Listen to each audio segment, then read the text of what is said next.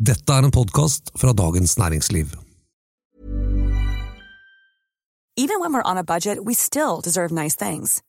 Quince is a place to scoop up stunning high-end goods for 50 to 80% less than similar brands. They have buttery soft cashmere sweaters starting at $50, luxurious Italian leather bags, and so much more. Plus, Quince only works with factories that use safe, ethical, and responsible manufacturing. Get the high-end goods you'll love without the high price tag with Quince. Go to quince.com/style for free shipping and 365-day returns. Valuta til besvær. I ukens episode av Finansredaksjonen skal vi dybdedykke ned I valutakurser. Og for dere som da kjenner at dette har vel ikke lyst til å høre så mye om, så jo, det har du. For det inneholder ting som hvordan finansministre I vestlige regjering klarer å tulle det til på en sånn måte som den britiske finansministeren Kwasi Kwarteng gjorde for noen dager siden. Og for oss som da har tenkt oss ut av Norge I løpet av høstferien, så det jo et sjokk og vantro når vi ser på eurokursen, for dette kommer til å bli dyrt, for ikke å snakke om de som skal til USA. Så hvordan egentlig sammenhengen I dette valutamarkedet? Hvorfor kronekursen svak nå? Hvorfor klarte ikke den nye regjeringen og I Storbritannia å bevare pundkursen? Dette skal vi snakke om I denne episoden av Finansredaksjonen, en podcast som lages av oss her I Dagens Næringsliv. Jeg heter Anita Hoemsnes og kommentator I DN. Og jeg heter Terje Erikstad, finansredaktør. Og jeg heter Torisson Jensen og skriver om aksjer. Ja, det var jo en fascinerende sånn, altså vi har jo I tidligere tider, vi har snakket tidligere før podcasten om George Soros sitt angrep på det britiske pund I 92, men du verden, den runden forrige uke, eller litt før forrige helg, som den britiske nye finansministeren gjorde, den var spektakulær, var den ikke det, Terje? Den var veldig spektakulær. Det sjelden at en finansminister klarer å ødelegge tilliten til egen valuta så kraftig, så raskt, og så på en måte totalt ubegrunnet. Ubegrunnet I den forstand at denne britiske finansministeren, Kwasi Kwarteng, som du nevnte, som jo fersk fordi Liz Truss hadde overtatt som statsminister og utpekt han. Og så skulle hun holde et såkalt, snakke om et såkalt minibudsjett. Og det han gjorde var å si at nå skal vi gi masse skattelette til de aller rikeste, og vi skal låne alle pengene som de skattene da, det hullet som det skattelettelsen skaper, og dette skal skape masse vekst I britisk økonomi, så dette kommer til å gå fint. Og det trodde ikke markedet på I det hele tatt. De bare så et stort svart hull I britiske statsfinanser, som da staten selvfølgelig må låne penger for. Og hva ble reaksjonen? Jo, investorene bare solgte pundet og solgte britiske statsobligasjoner fordi de tenkte at dette går ikke bra. Og da var jo nesten kollaps for pundet. Det må jo være en sjokkartet opplevelse for en ny fersk finansminister, men han og Liz Truss skrev jo en bok hvor, for mange år siden, I 2012 da, hvor de proklamerte den type politikk, altså liksom Thatcher-aktig politikk da, hvor man skal bare kutte masse skatter, og da skal det bli helt kjempevekst. Og jeg tror de var så inne I den bobla at de glemte å lese avisene. De glemte å se hva det ellers som skjer her I verden da, tro? Og det virker som de ble helt paffe, men han kom vel til fornuften igjen, gjorde han ikke det, Tor Christian?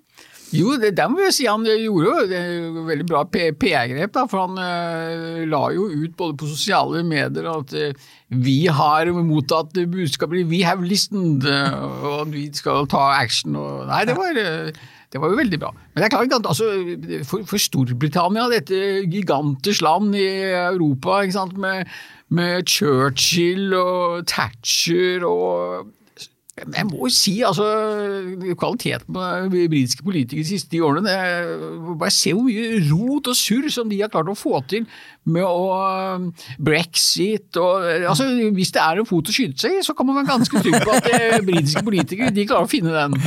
Men jeg er for så vidt enig i at det litt mer sånn sus over de tidligere statsministerne du nevnte, men britene har en tendens til å få trøbbel med sin valuta. Hvorfor det? Det fordi at hvis et land skal ha tillit til valutaen sin, så må landet ha orden i sine finanser, og britene har slitt med det.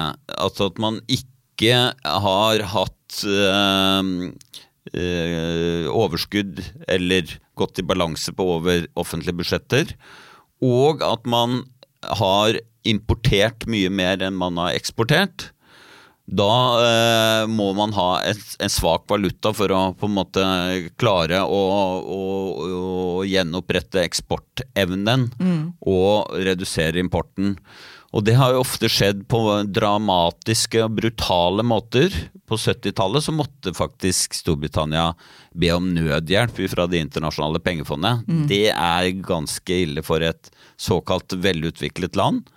Og for nøyaktig 30 år siden så ble jo pundet kjørt rett i senk av den kjente spekulanten George Soros, som veddet på at pundet ikke ville klare å holde den faste kursen mot europeiske valutaer, og det fikk han jo helt rett i, ikke sant, Tor? Ja, det fikk han rett i, og tjente jo masse penger på det. Jeg studerte i England akkurat da, han var ikke veldig populær.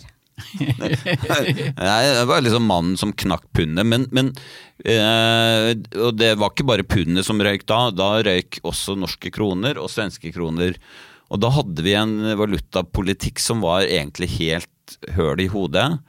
Den var høl i hodet i den forstand at vi skulle holde en fast valutakurs mot europeiske valutaer, da særlig den tyske Deutsche Mark som de hadde da. Og for å kunne klare å holde kursen fast, så måtte man holde renten veldig høy for å gjøre det attraktivt å eie kroner. Men når man holder renten høy veldig lenge og mye, så dreper man økonomiske aktiviteten. Så det var økonomisk selvmord kanskje å ta litt hardt i, men det liksom problemet med også det Kwasi Kwarteng prøvde seg på nå, at investorene trodde ikke på at Storbritannia kunne vokse seg ut av de problemene de har ved hjelp av skattekutt. Og da tenker investorene det som kommer til å skje i Storbritannia nå at pundet faller, inflasjon øker, sentralbanken må sette opp renta mye for å dempe inflasjonen. Da kommer det til å gå veldig dårlig med britisk økonomi. Det stikk motsatt av hva finansministeren Men vi har jo hatt ulike, hvis vi skal gå litt sånn historisk til verks da, så har det vært ulike former for valutasamarbeid og valutapolitikk som man har prøvd.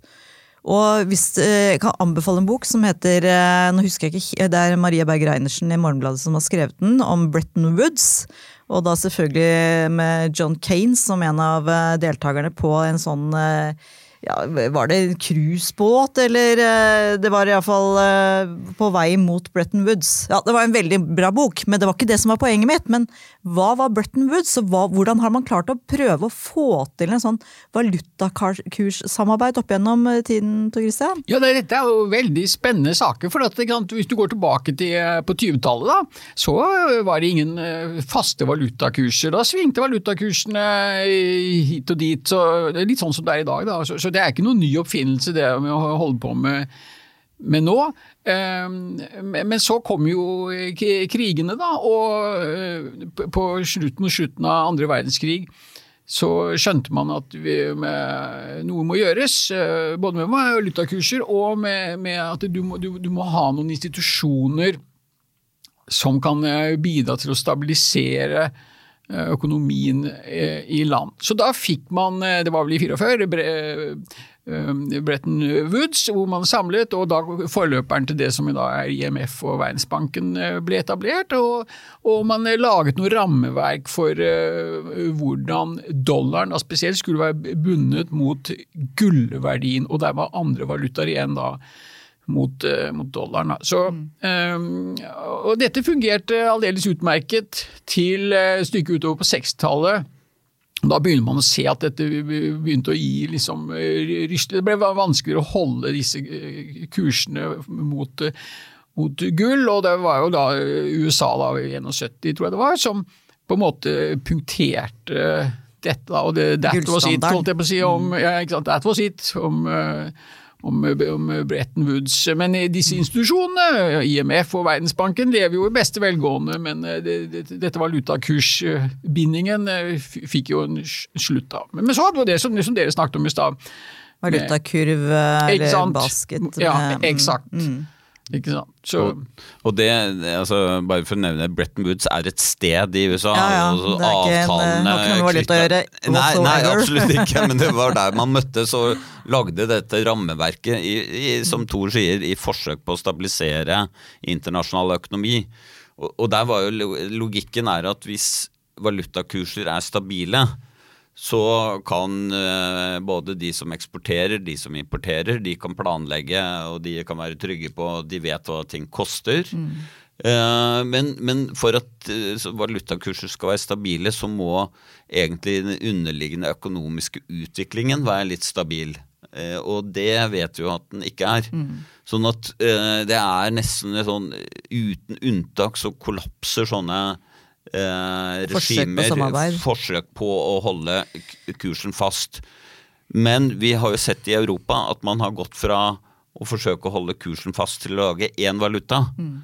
Og da løser man jo et problem, men så skaper man et nytt problem. Og det så vi jo veldig under eurokrisen på rundt 2012-2014, hvor det var sånn at noen land trengte egentlig veldig lav rente, andre land trengte høy rente.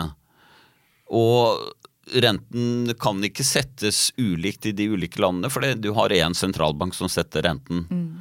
Sånn at da fikk de svakeste landene i eurozonen kjempestore problemer, og det ble jo en dyp krise. De kom seg jo gjennom den krisen. Med god hjelp fra blant annet Tyskland, gjorde ikke det? Det måtte kjøpes opp x antall statsobligasjoner i Italia og Hellas og så videre. Ikke Tyskland, men Europeiske sentralbanken sørget for at jo, men jeg bare tenker at tyske økonomien generelt var vel litt på et annet nivå da. Det var det, de trengte ikke høy rente. Men det jo sånn problem med å ha en valuta for mange land, hvor noen land trenger en svak valuta, andre trenger en sterk, og noen trenger høy rente, andre trenger lav rente, og da det vanskelig å finne den rette balansen. Så sånn sett så tenker jeg at hvis vi kommer over til det norske valutaregimet da, nå har jo Norge et inflasjonsmål for pengepolitikken, og det betyr at Norges Bank skal ikke bestemme noe bestemt kurs på kroner mot dollar eller kroner mot euro. Man skal sette en rente som gjør at inflasjonen over tid blir rundt 2%, og så får kronekursen bli det den blir. One size fits all seemed like a good idea for clothes. Nice dress. It's a t-shirt. Until you tried it on. Same goes for your healthcare. That's why United Healthcare offers a variety of flexible, budget-friendly coverage for medical, vision, dental, and more. So whether you're between jobs, coming off a parent's plan, or even missed open enrollment, you can find the plan that fits you best. Find out more about United Healthcare coverage at uh1.com. That's uh1.com. Many of us have those stubborn pounds that seem impossible to lose, no matter how good we eat or how hard we work out. My solution is PlushCare. PlushCare is a leading telehealth provider with doctors who are there for you day and night to partner with you in your weight loss journey. They can prescribe FDA-approved weight loss medications like Wegovy and Zepbound for those who qualify. Plus, they accept most insurance plans. To get started, visit plushcare.com/weightloss. That's plushcare.com/weightloss. I'm Sandra, and I'm just the professional your small business was looking for. But you didn't hire me because you didn't use LinkedIn Jobs. LinkedIn has professionals you can't find anywhere else, including those who aren't actively looking for a new job, but might be open to the perfect role, like me. In a given month, over 70% of LinkedIn users don't visit other leading job sites. So if you're not looking on LinkedIn, you'll miss out on great candidates, like Sandra. Start hiring professionals like a professional. Post your free job on linkedin.com/people today. Det jeg litt opptatt av akkurat nå, fordi jeg skal til Euroland i høstferien, sånn på tampen, og fikk et lite bråsjokk når jeg skjønte at krona vår ikke så mye verdt enda, og egentlig så det helt absurd da, at en av årsakene til at den kronekursen svakere nå, at vi tjener så sjukt mye penger. Så du verden, det kommer i alle retninger, si. Ja, men også det jo ikke sant, det som Terje snakket om, også, ikke sant, du ser det jo i USA, hvordan man bruker rentevåpnet for å ta knekken på inflasjonen, og det sånn som konsensus ser til å være nå, at man tror at sentralbanken kommer til å være ganske brutal, og de kommer ikke til å gi seg før de helt sikre på at inflasjonen viser en klar nedadgående trend igjen, og det ser vi jo nå, ikke sant? At hele rentekurven, altså rente for alle løpetider, stiger jo både i den korte og lange enden, men vi ser at det liksom har sementert seg den inverterte rentekurven, som vi jo liker å snakke om. Altså den yndlingstema. Ja, vi har en veldig invertert rentekurve, men det jo fort, altså, nå 10-årsrenten i USA har jo svingt nå rundt faktisk 4%. Og det klart at det øker jo da, altså da blir det amerikanske, å putte penger i amerikanske rentepapirer, og da må kjøpe dollar, presser opp dollarkursen og betydelig og mot norske kroner også, altså det har jo vært et stup, dramatisk utvikling her, og det skyldes da for en stor del viktig driver da nettopp dette med amerikanske renter som øker så kraftig. Og i tillegg så har vi jo hva skal vi si, at amerikansk valuta en safe haven i usikre tider. Og så det denne gamle klassikeren med norsk økonomi, en hva skal vi si, liten åpen økonomi, men med ganske smal, hva skal vi si, næring, altså veldig avhengig av olje. Og da det klart at oljeprisen og utviklingen i oljemarkedet har betydning også da for norske kroner. Altså jeg beklager å si det, Anita, det dårlig for deg, men det bra for landet at det dyrt å feriere i utlandet nå. Altså, ikke sant, når Norge har store inntekter fra olje og gass, så jo det inntekter i utgangspunktet i dollar og euro, typisk. Og da når kronekursen lav, så blir de inntektene vi får fra utlandet mer verdt. Samtidig så betyr det at våre kroner får kjøpt mindre i utlandet. Så derfor blir dine feriereiser og mine og Tor Kristian sine dyrere. Ja, Tor drar jo bare til Nord-Norge. Jeg reiser bare til Nord-Norge. Og nordnorsk hvordan valutakursen der oppe? Du, den helt utmerket. Den 1-1. Jeg litt usikker på hvordan du blir mottatt der etter den forrige podcasten om oppdrettsnæringen, men vi får se. Bare reise inkognito. Nei, men det fungerer da sånn at en svak krone styrker vår eksport og reduserer vår import, og dermed bidrar til en form for hva skal vi si, stabilisering av norsk økonomi. Og det rammer jo oss på en måte som privatpersoner, men det bra for oss som arbeidstakere og bedriftseiere og så videre. Og så det et par spesielle utfordringer akkurat nå, fordi olje- og gassinntektene ekstraordinært høye, og det betyr at mye penger skal inn i oljefondet, og oljefondet jo i utlandet, så det betyr at staten får inntekter i kroner, som etterpå skal veksles om til dollar og euro og pund. Og da selger Norges Bank, jeg tror det var 4.300 millioner kroner hver dag denne måneden.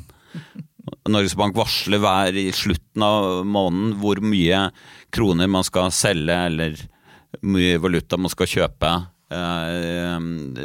kommende måned, og dette jo helt ekstraordinært stort, og det bidrar nok til å presse kursen ned. Selv om Norges Bank prøver å gjøre det så skånsomt som mulig, så det jo et salgspress I den forstand at kronene skal selges til noen som vil gi oss dollar eller euro I bytte da.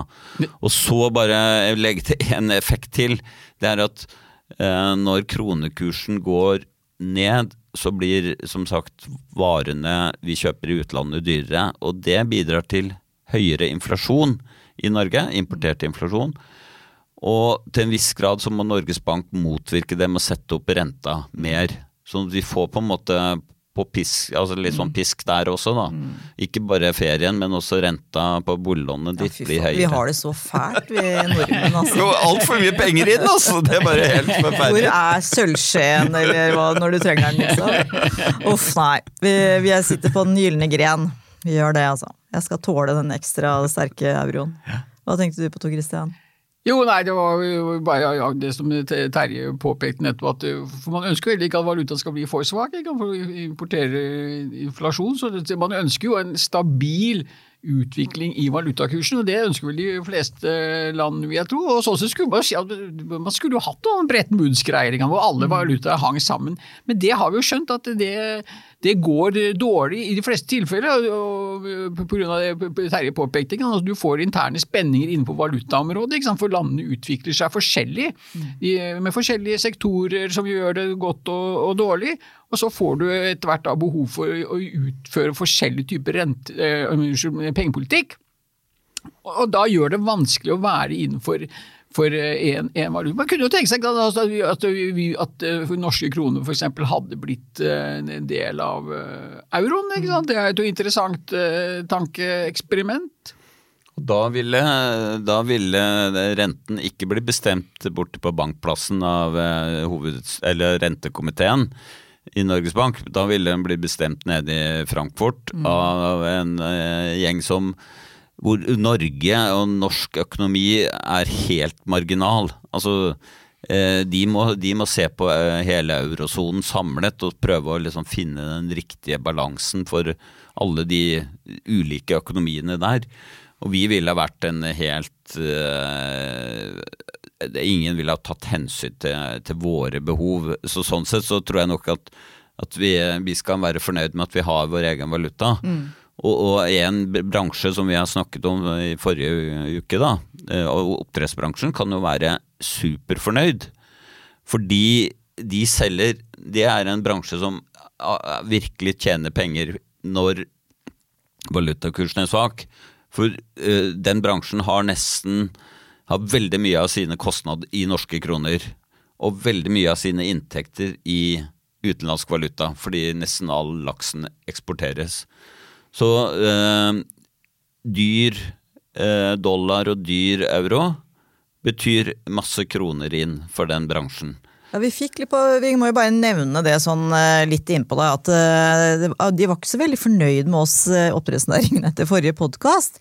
Og det må jo være, jeg tenkte på det etterkant, at nyheten om lakseskatten hadde akkurat kommet, og vi gikk rett I studio og snakket om dette her, og var kanskje litt I overkant liksom begeistret på en måte, fordi dette jo det DN alltid har ment og så videre, så det var kanskje ikke noe vits I å liksom sette seg på sånn høye hest.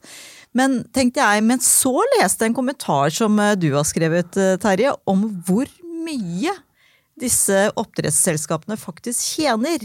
Så da tenkte jeg, altså det har jo vært mye mer lukrativt å eie SalMar-aksjer enn å eie Equinor-aksjer, hvis du ser på det siden 2007. Så det vel å merke etter det kraftige kursfallet som kom da nyheten om grunnrenteskatt ble publisert, eller ble offentliggjort, sånn at på en måte har markedet repriset disse selskapene kraftig, men selv etter det så liksom hadde du vært aksjonær I det selskapet fra eller I for så vidt I de andre store oppdrettsselskapene også, så hadde du gjort det mye bedre enn aksjemarkedet.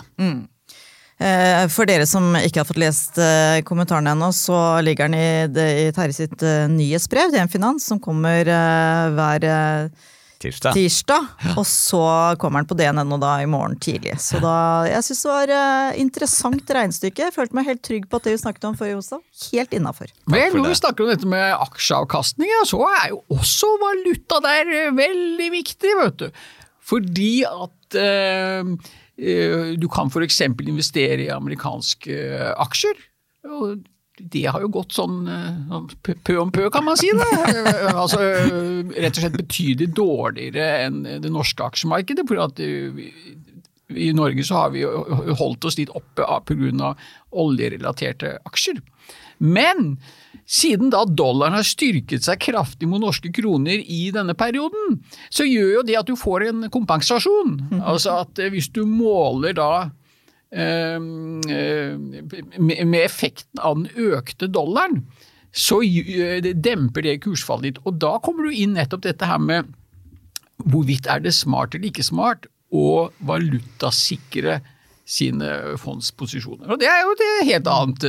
Ja, det lurt på rent sånn privatøkonomisk rett og slett. Så når man velger fond, da, så står det jo ofte det, ikke sant? At vil du valutasikre fondet ditt. Jeg har aldri pleid å gjøre det. Rett og slett, det noe med hva vet jeg om prognosene for valuta, det vet for så vidt ikke prognosemakerne heller, så jeg lar det flyte.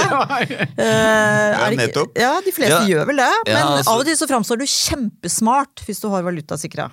Men det ikke sant, som du sier, prognoser for valuta bare tullball. Det akademisk forskning viser at det like greit å si at valutakursen om 1 år dagens valutakurs. Men når det gjelder det med å sikre eller ikke, altså hvis man tenker gjennom at hvis man eier noe som notert i dollar, for eksempel amerikanske aksjer som Tor nevnte, så hvis dollarkursen styrker seg mot kronen, så stiger din eiendel målt i norske kroner i verdi, fordi dollaren har styrket seg. Så det motvirker da kursfallet målt i dollar. Og det det vi ser i stor skala for oljefondet nå.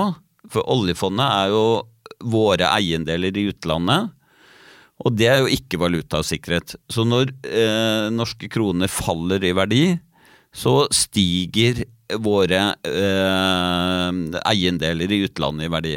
Motsatt, hvis du har gjeld i utlandet, så det jo motsatt effekt, ikke sant? Hvis du har tatt opp boliglån i sveitsiske franc, som noen holdt på med, stemmer det. Ja, så gambler du jo på det motsatte, at den valutaen skal falle i verdi mot kroner. Da vedder du på at kronen skal styrke seg, og sveitsefranc skal svekke seg. Ja, og det klart at om du skal sikre deg eller ikke, jo litt avhengig av hva slags eiendeler du har, og hva som din økonomiske posisjon. Og historien har jo vært sånn at når det blir urolig i finansmarkedene, folk blir nervøse, og panikken tar de, så selger de kroner og kjøper dollar. Og da fungerer egentlig det å ligge med åpen posisjon egentlig som en slags stabilisator for deg. Fordi, ok, du taper på at aksjekursene går ned, men du får igjen noe på at kronekursen faller, fordi du eier noe som i dollar da. Jeg gjør det samme. Men da tror jeg vi har vært gjennom noe av kriker og kroker i valutamarkedet, som et litt komplisert marked for mange. Men jeg tenker at den oppsummeringen at Kwasi Kwarteng får årets pris for helt sjokkerende første uke som finansminister. Og at man ikke nødvendigvis kan forutse noe som helst om hvor sterk krona blir når du bestiller for eksempel en tur i februar og ikke betaler hotellet før nå og skal til USA. Og skal til USA, som vi har hørt noen internt der gjorde. Angrer litt på at de ikke betalte da i februar, men, og den blitt litt dyrere tur. Ja da. Sånn det. Det jo en form for valuta-hedging, som det heter på fint. At du betaler nå, men du får levert tjenesten senere, men da vet du hva du skulle betale for den. Og helt til slutt, altså at krona svak, synd for meg, bra for landet. Så det kan jeg offre faktisk. Tusen takk for at dere hørte på. Jeg vil også minne om at Fantasy Fond starter nå fra 17. oktober igjen. Der kan du prøve deg på børsen med lekepenger, men du kan også vinne premien på 100 000 kroner. Du kan registrere deg på DN.no. Vi gleder oss til å konkurrere litt igjen, ikke sant, Christian? Jo da, det går fint. Så jeg anbefaler alle å melde seg på der. Vår produsent Gunnar Bløndal. Vi snakkes neste uke. Ha det bra!